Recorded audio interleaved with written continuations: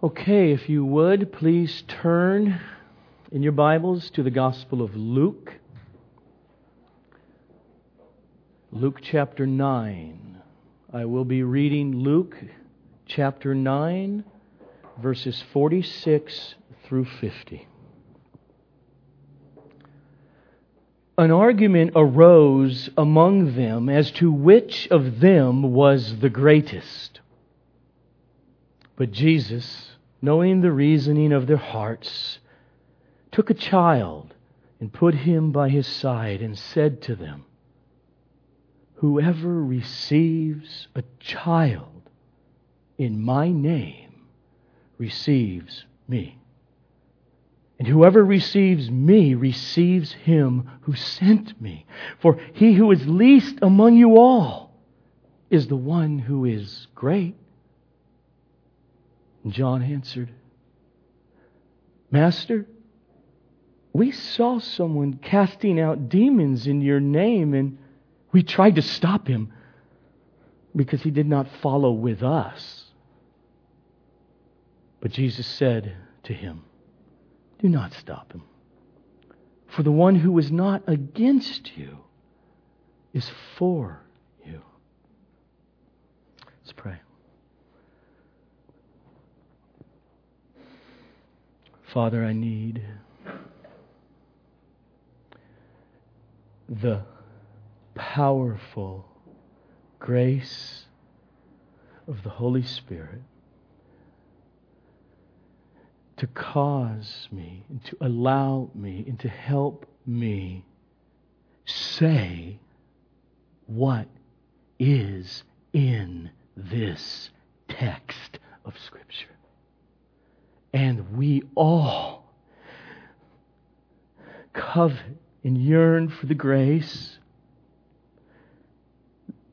that gives our hearts the ability to hear and to be moved and to be worked on by these words of Jesus. So do this to the glory of His great name and in and unto the sanctification of our lives. Amen. I'm going to open up with an extended quote from author Kent Hughes, just particularly because I find it to be penetratingly relevant to the way that our text this morning addresses every one of us in here. He says, Charles Colson writes, I vividly recall a glimpse from my White House days. One brisk December night as I accompanied the President from the Oval Office in the West Wing of the White House to the residence, Mr. Nixon was musing about what people wanted in their leaders. He slowed a moment, looking into the distance across the South Lawn, and said, "The people really want a leader a little bigger than themselves, don't they, Chuck?" I agreed. Nixon goes on, "I mean, someone like de Gaulle. There's a certain aloofness, a power that's exuded by great men that people feel they want to follow." That, of course, was before Colson's humbling at Watergate and his subsequent encounter with Christ. Because Colson goes on to write, Jesus Christ exhibited none of this self-conscious aloofness. He served others first. He spoke to those to whom no one spoke. He dined with the lowest members of society. He touched the untouchables. He had no throne, no crown, no bevy of servants or armored guards. A borrowed manger and a borrowed tomb framed His earthly life. Kings and presidents and prime ministers surround themselves with minions who rush ahead, swing the doors open, and stand at attention as they wait for the great to pass. Jesus said that He Himself stands at the door and knocks, patiently waiting to enter our lives. Hughes goes on to write, Colson is absolutely right. True greatness is the antithesis of pride and exclusivity. Yet many churchgoers, and indeed many Christians, do not know this, as evidenced by the strutting leaders they choose to follow. And even more, the pride and narrowness that characterizes their own lives and to which they actually aspire. Today, in some quarters of organized Christianity, the church simply does not believe Jesus' words. Why are things so upside down? Consider the difference between dogs and cats. The master pets a dog, and the dog wags its tail and thinks he must be God. The master pets the cat, and the cat purrs, shuts its eyes, and thinks to itself, I must be God. After God has graciously reached down to us, there is a perverse human tendency to think like a cat. Think about it. As Christians, we begin well as humble, needy sinners who receive the free grace and the mercy of God. Like the dog, God was everything to us, and we gladly worshiped Him. But as time went by, the regrettable cat pathology began to shrink the recognition of grace in our hearts. The Christian life produces some positive changes. We become kinder people. Our language changes, and destructive habits disappear. But those changes can become an unwitting source of pride. We may not think, I must be God, but we do silently imagine, I must be pretty good. We become proud of our apparent sanctification, our knowledge of the Bible and of theology, our evangelical routines. After all, we understand the mysteries of grace, while the unregenerate dolts around us have no clue. We become proud of our spirituality. End quote. You still there in Luke? Let's look at the mirror of verse 46. An argument arose among them as to which of them was the greatest. Now, as you've been following along week by week with Luke, the actual context of this makes that statement all the more absurd. Remember, Jesus just said, look at verse 44. He just said to the 12, this is the 12 apostles, let these words sink into your ears. The Son of Man is about to be delivered into the hands of men. Jesus just said, I'm headed to Jerusalem, not to be praised, but to be rejected and to be killed. It is stunning. Now, what was going on with them when they heard this? I think it's something like this. And the text does bear it out. Okay, Jesus, all right. And they so much didn't get a clue what that really meant the text lets us know. It's just out of their mind, and I'm not going there with Jesus. And then, real soon after it, these guys are bickering about which one of them, of the 12, is the greatest disciple. Think about it. As we've been going all the way through Luke, we've seen it. Here's a synopsis.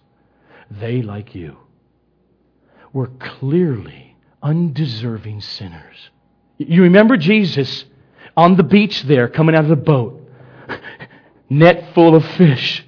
He fell down and said, "Leave me, Jesus, because I am a sinful man." And Jesus didn't debate with him. He says, "Yeah, I got that, Peter. Follow me." He grabbed the tax collector, the stinking, hated, sinful tax collector, Matthew, and the others.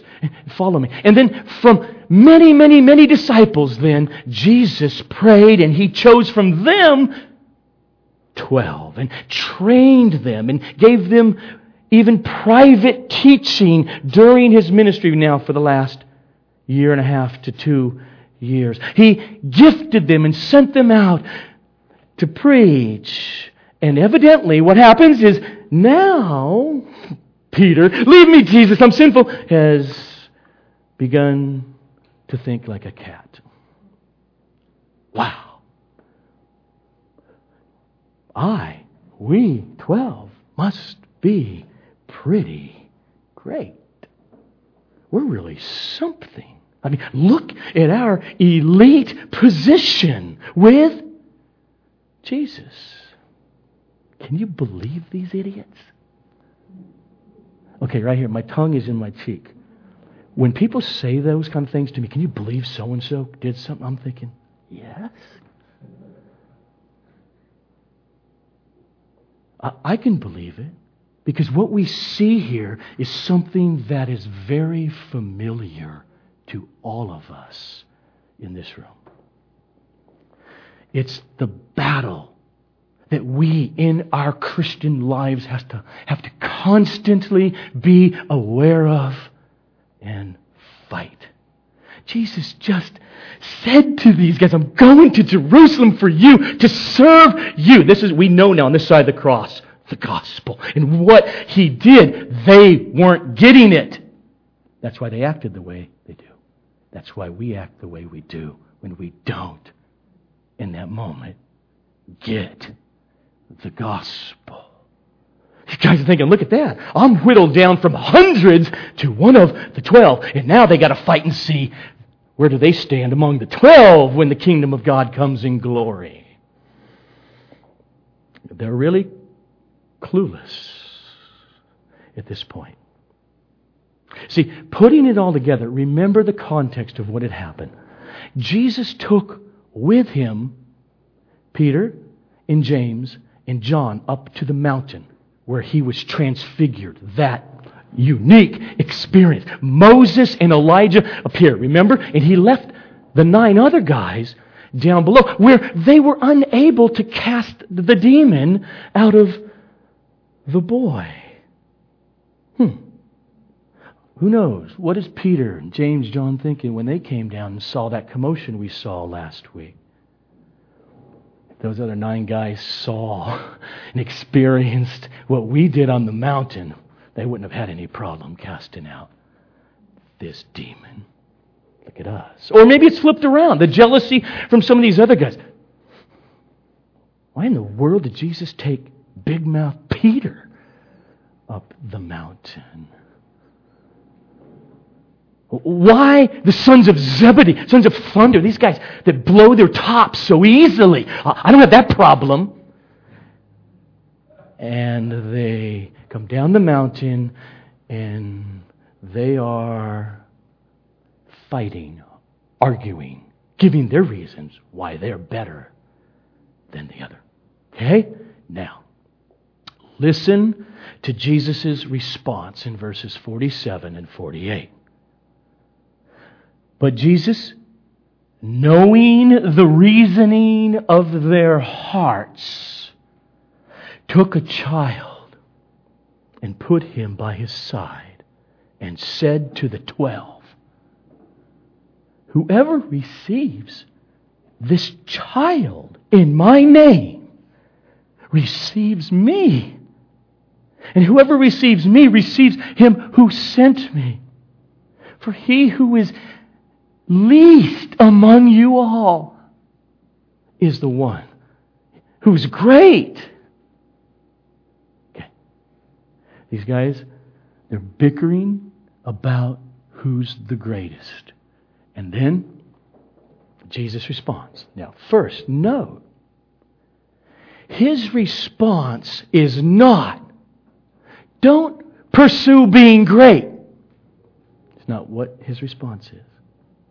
His response is, look, you shouldn't pursue being great. You should just aspire to nothing.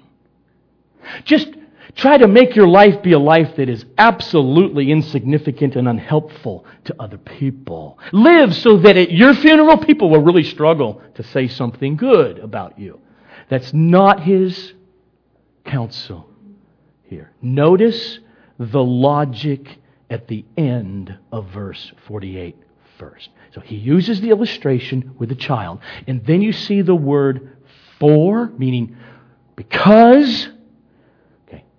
He says, "Because he who is least among you all is the one who's great." It seems like it's okay to be great in a particular way here. He recognizes the human yearning for significance, for greatness in that sense. In other words, to count that you lived. He recognizes that because He created it. But He is correcting how the disciples' drive for greatness was perverted and distorted by sin. So in essence, Jesus is saying to him, get off this pathway of self-exaltation, self-worship, and get on the true path of greatness. That's what He's saying, which is beautiful to God. Jesus never comes against that desire to be God-centeredly significant or great in that sense. The point is the fall of man, that we are all plunged into and born into sin at the core of our being. That fall has corrupted this longing for greatness into something at the essence of sin. It's corrupted the longing for biblical, God-centered greatness into the longing to want to be known as great. To want to be, and Jesus uses the comparative, to want to be greater than others you compare with. And that is not the greatness that God created man for. And that is the stench in the air of the conversation and argument the 12 apostles are having with one another. The joy of true God-centered greatness has been perverted by our sin, by our desire to want to be praised for our ministry, our actions, our things that we do. This last week on the internet, I ran across an article that gets at the subtlety of what this text, I think, is about. And though this is going to use people like me in the pastorate and in ministry, it affirms or reveals and deals with everybody in raising children, in teaching Sunday school, in helping someone across. It deals with everything. So, listen. That is Eric McDeedy, writes, "What's the difference between someone who wants to be a great preacher and someone who wants to preach great?" It's a good question. He says, "I'm sure there's lots of differences, but one thing that comes to mind is hubris. The desire to be a great preacher is a desire for a reputation or popularity. On the other hand, the desire to preach well will reside in the heart of any pastor who wants his congregation to be helped by God's Word. And oh, could that be subtle?" He goes on, "I, for one, go back and forth between the two. Sometimes I want the pulpit to assist me professionally. Other times, by God's grace, I want the pulpit to spiritually help God's people. Acknowledging our desires, questioning them, and praying that they may be purified is an essential habit for every pastor to cultivate, and every Christian." And so Jesus says, "For he who is least among you all, that one is great. The one who is great is not based upon wanting to be greater than the other person." Because he says, actually, here's comparison. Compare in your minds, down here on earth, in your home, amongst your friends, amongst the local church. You compare? Oh, okay, the least. Don't you get it? The least. You 12 apostles. You got it all worked out? You got some numbers 1 through 12 for me? Give me the least. That one is great. Everybody who is connected to me, received in my name, is great. Drop the comparisons.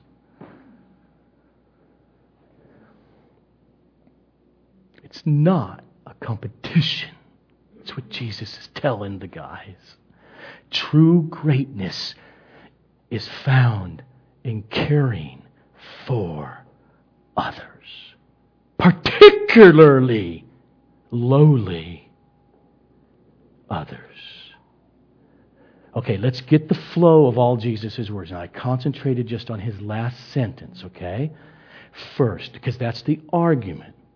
So let's get the flow. He has said here, because of the last part of verse 48, in other words, because of this truth, he who is least among you all is the one who is great. Therefore, he uses an illustration to illustrate it. Therefore, he took a child and put him by his side and said to the 12, "Whoever receives this child in my name receives me. And whoever receives me receives him who sent me." So there's Jesus. Got to picture it. He's with the 12. If he's probably in a living room, a home or something, he's with the 12 and there's a child around and he gets the child and he sits the child down by himself and he's going to speak. But we got to stop for a moment because we got to understand the culture of what that meant before he speaks that is unlike our culture today. Okay, for Jewish men, you got to understand this. In first century Judaism, children under 12 were not allowed to be taught the Torah, the first 5 books of the Bible, Moses. Children were considered, for men who want to move up in life, move up in the estimation of others, a waste of time. There's only so much time in the day, and how are you going to spend it and move up? in people's estimations was important. If you spend a lot of time with children, men, you're not going to get ahead. The Talmud, Jewish writings that were written down later about the oral traditions, particularly in the first century. The Talmud says to men, you Jewish religious men, you want to move up in your community, you want to be known as greater and greater in how to spend your time.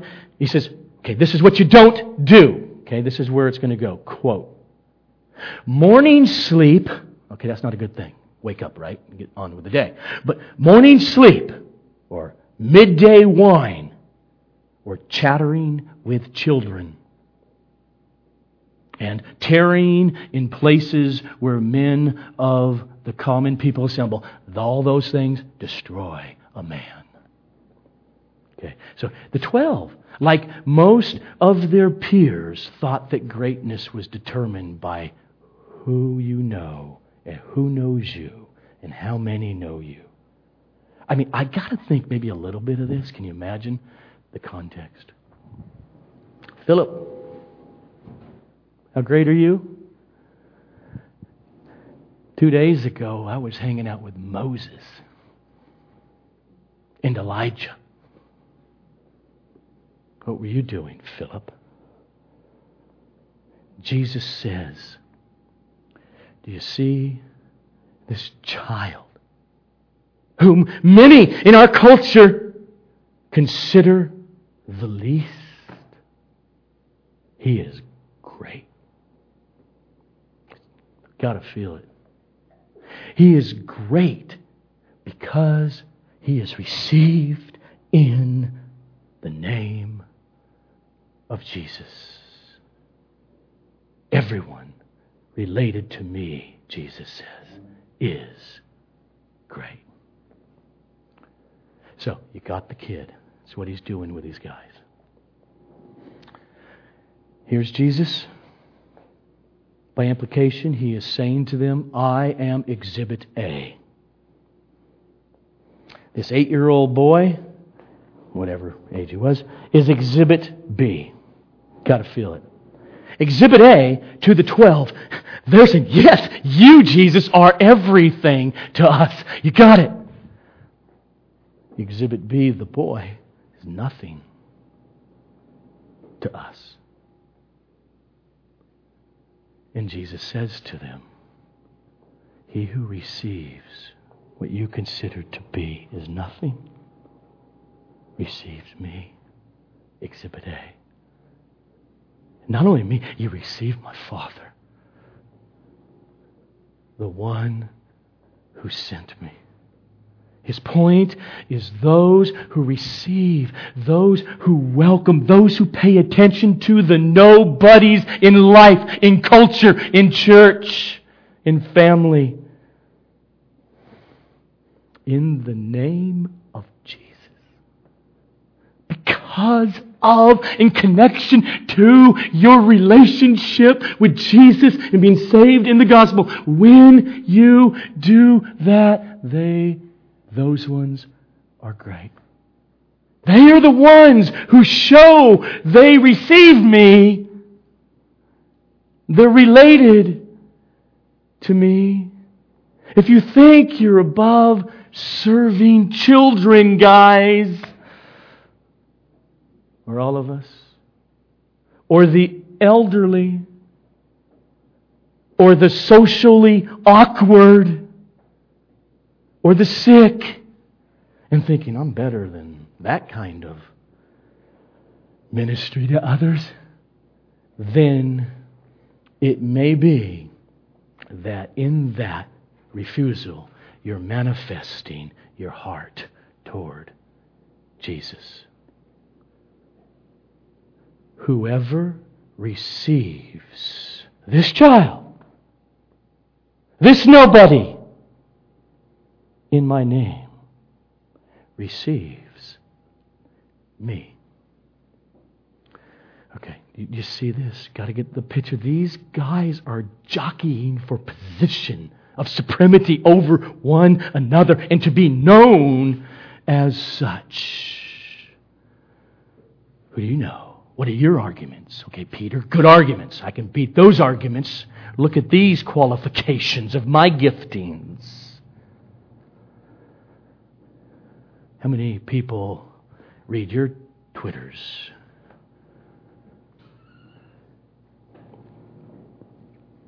And so Jesus purposely uses a nobody in their culture.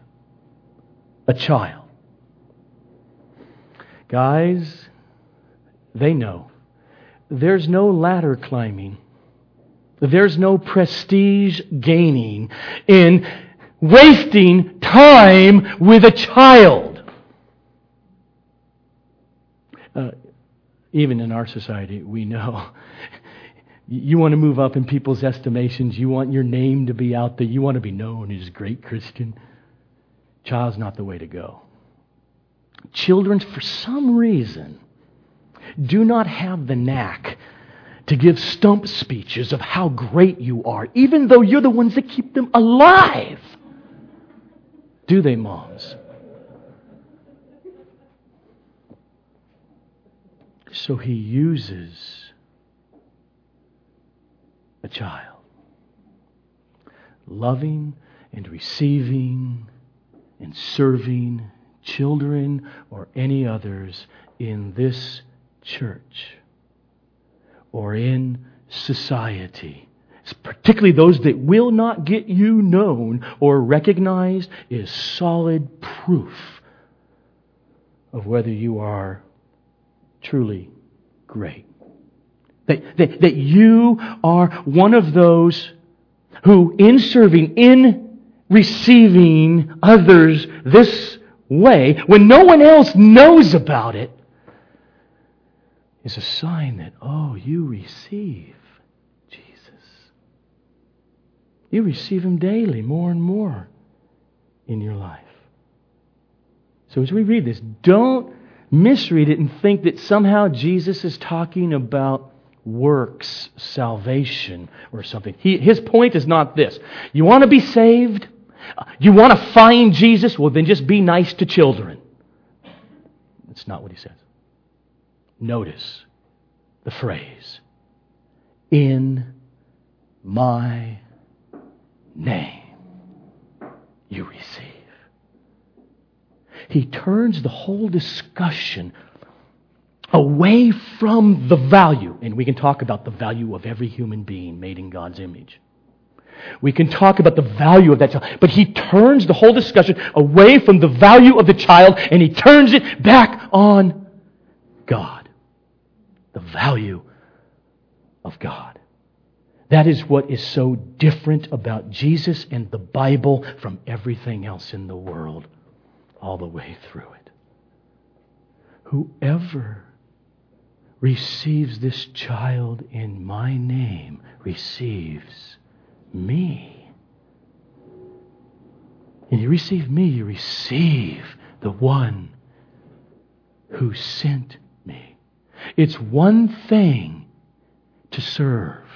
It's others. It's one thing to receive children, to help the lonely, to quietly give your time to an elderly person. It's another thing to do it because of Jesus. Because of Jesus' name. Serving and ministering to other kids or to little Michael from Bolivia. Without the gospel, because of Jesus' name that drives us to meet those needs. These children of ours need to be taught this. To just do that, but not particularly in the name of Jesus, that would not be fulfilling Jesus' words in our text.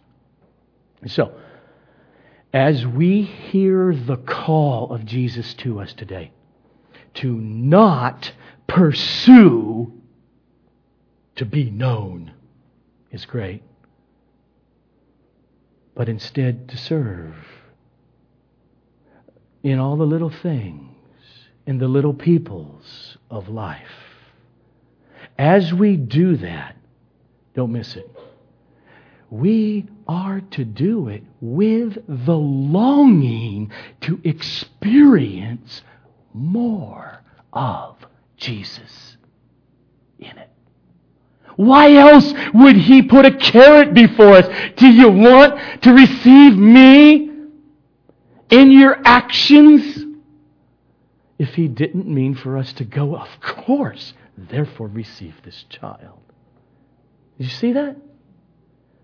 It's there, right? Okay. You serve a child or the elderly or a social outcast or the sick.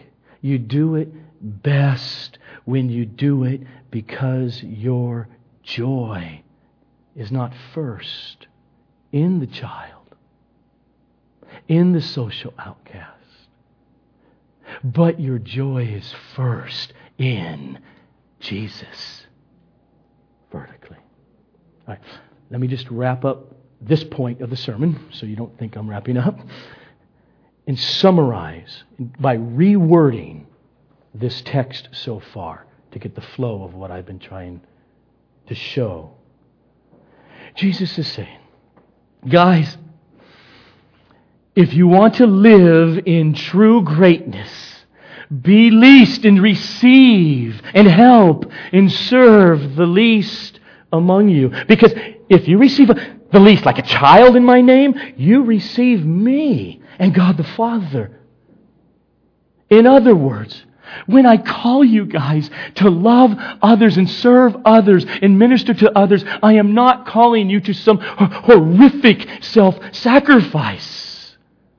I'm calling you to stop the sinful pursuit of man's praise and start truly pursuing God.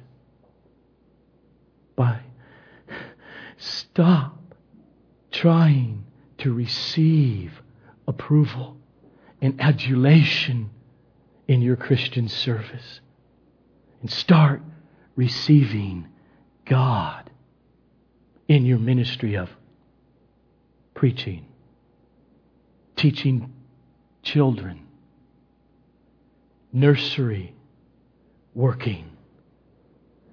Ladies who do this, when you write and encourage and minister to other women by writing cards, pursue God when you serve meals to help a brother or sister. That's what He's telling all of us. Jesus is saying to every person who's been born again, who belong to Him, from Billy Graham to mega church pastors to missionaries to nursery workers, to homeschool moms, to Sunday school teachers, to those who set up and take down a church. He's saying to the Apostle Peter and to the Apostle Paul, the measure of true greatness is to what degree daily you are putting to death the impulse of self-exaltation in whatever you do. And that is an ongoing Christian battle. By definition, if you're a Christian. We live in an age of technology, which has wonderful positive things about it and always negative, like everything in this world. The positive is the abundance and availability of gospel and preaching and teaching and video and anything you can get around the world, anywhere you can get electricity and hit a satellite. The negativity of it is the same thing they dealt with in the first century, in 1 Corinthians. This guy's great compared to this guy and this guy and this guy and this guy and this guy.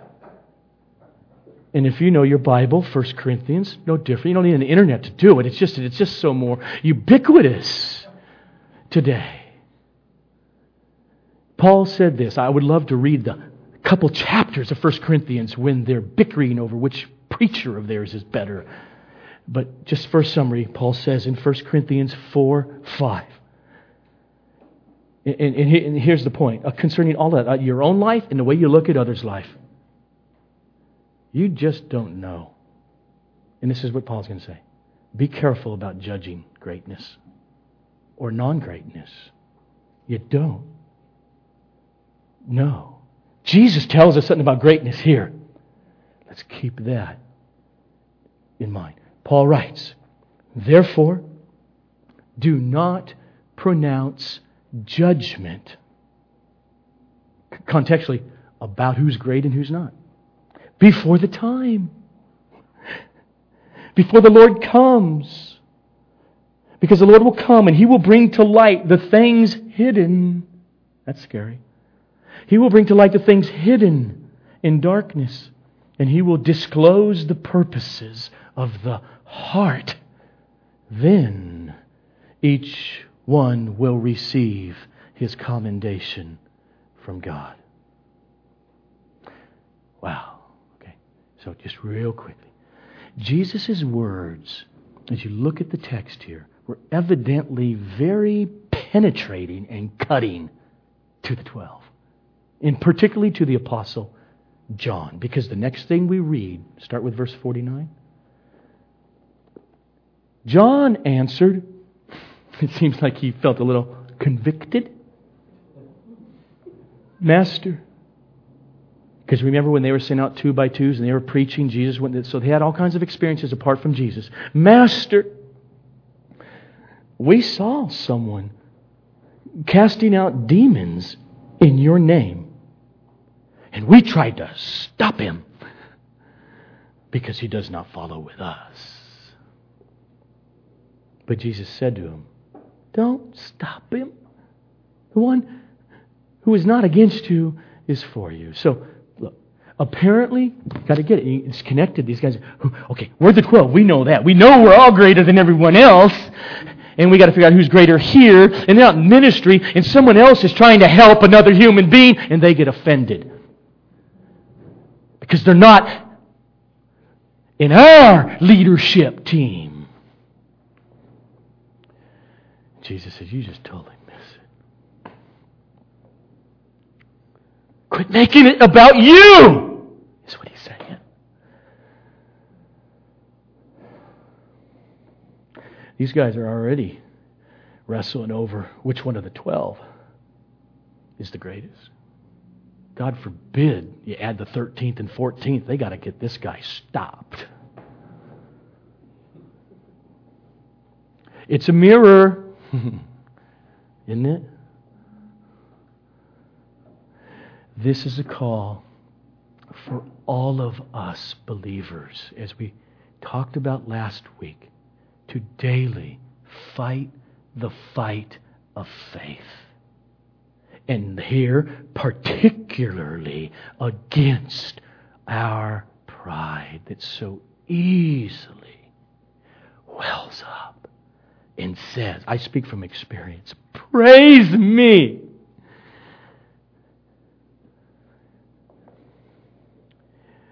How do you fight? You constantly, in your vertical relationship with Christ, with the Father, with the Holy Spirit, beg the Lord to burn away the desire to be recognized for the great servant of the Lord in whatever area that you are. See, when the temptation rises up of, wow, that felt good. Did you see that, brother? That sister kind of take a crash? Ooh! Feels a little good because I know I'm better than that. When that comes up, goes something like this. Joe, you think you're so good, so great, because you have avoided that pitfall? Okay, Joe, Are you ready to receive from God the reward of your autonomous greatness for your gifts in one area that someone else might not have? Are you ready for that? Go ahead and receive what you have earned.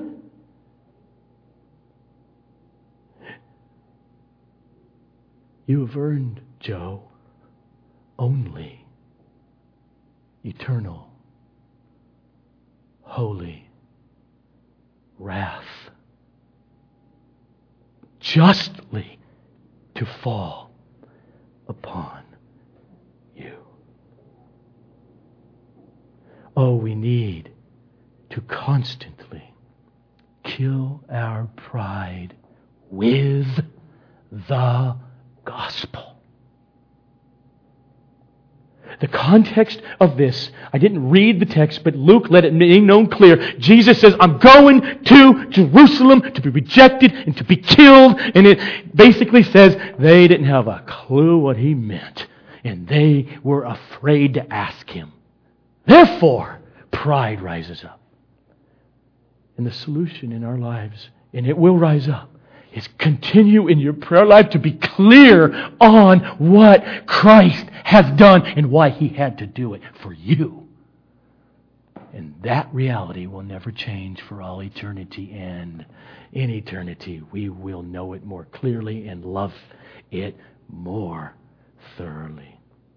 So in our daily dealing with the sin of pride, it is a dealing with it at the heart level, which means examining our motives for why we are doing such and such, this or that. Why do I serve or do or participate in this activity, in this ministry, or some other? Is it out of love for Jesus overflowing? Is it stemming from an obedience, a joy that springs from faith in His promises? Does it spring from Galatians 5:6? From faith, a vertical relationship, faith working itself out in love, helping others.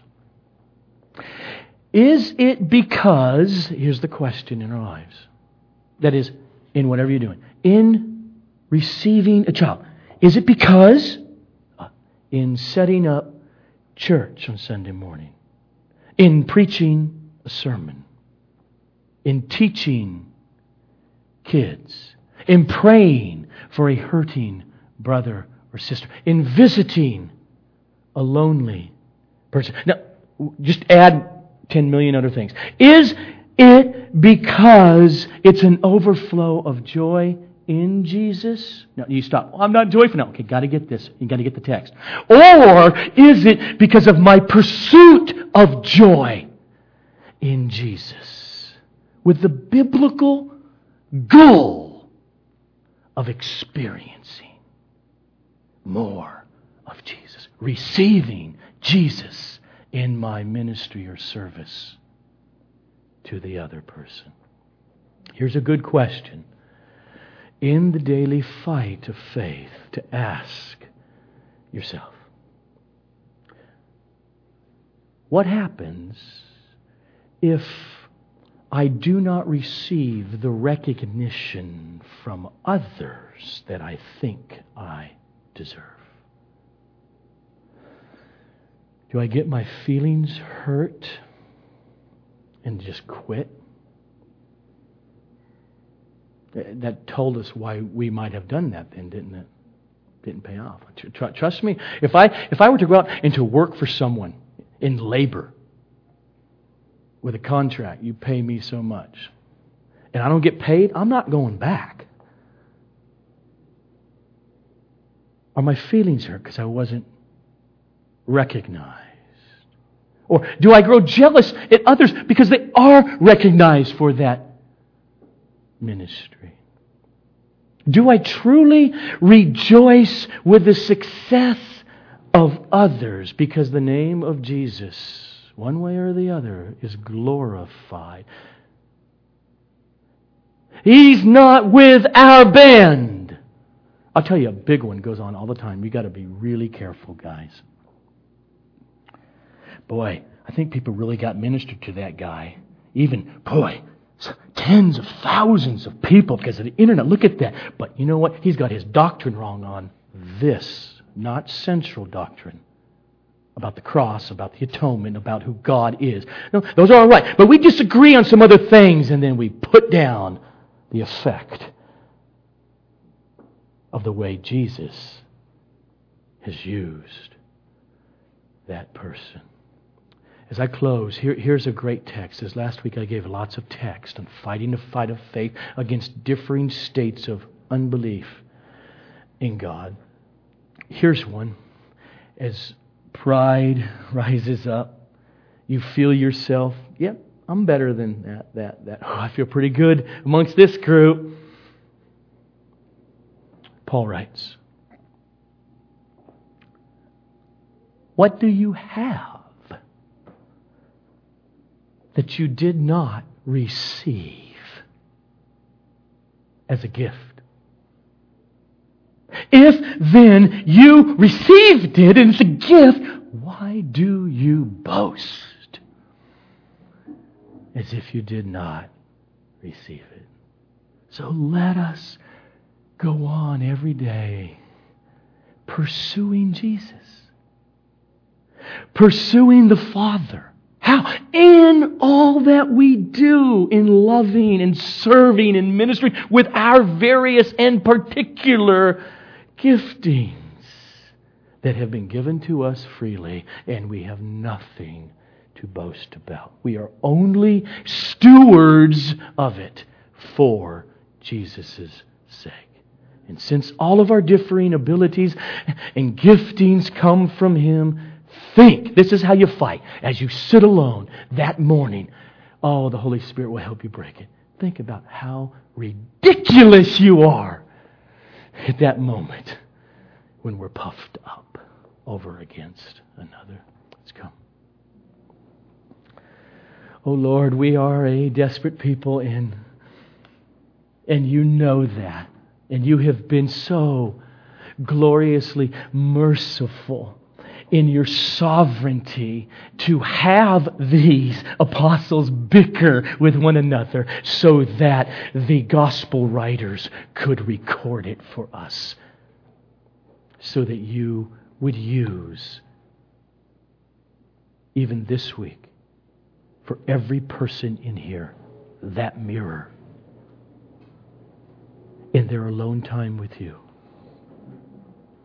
And Lord, we stand upon nothing in us but the sheer, absolute foundation that you mercifully and graciously are working this battle against arrogance and pride. You are doing that in our lives, and you have started a good work by bringing us to you, and you will complete it unto the day of your second coming. To your glory, Lord. And now may we, by your Spirit, meditate upon these words that you have spoken, Lord Jesus, even as we are singing our hearts out to you.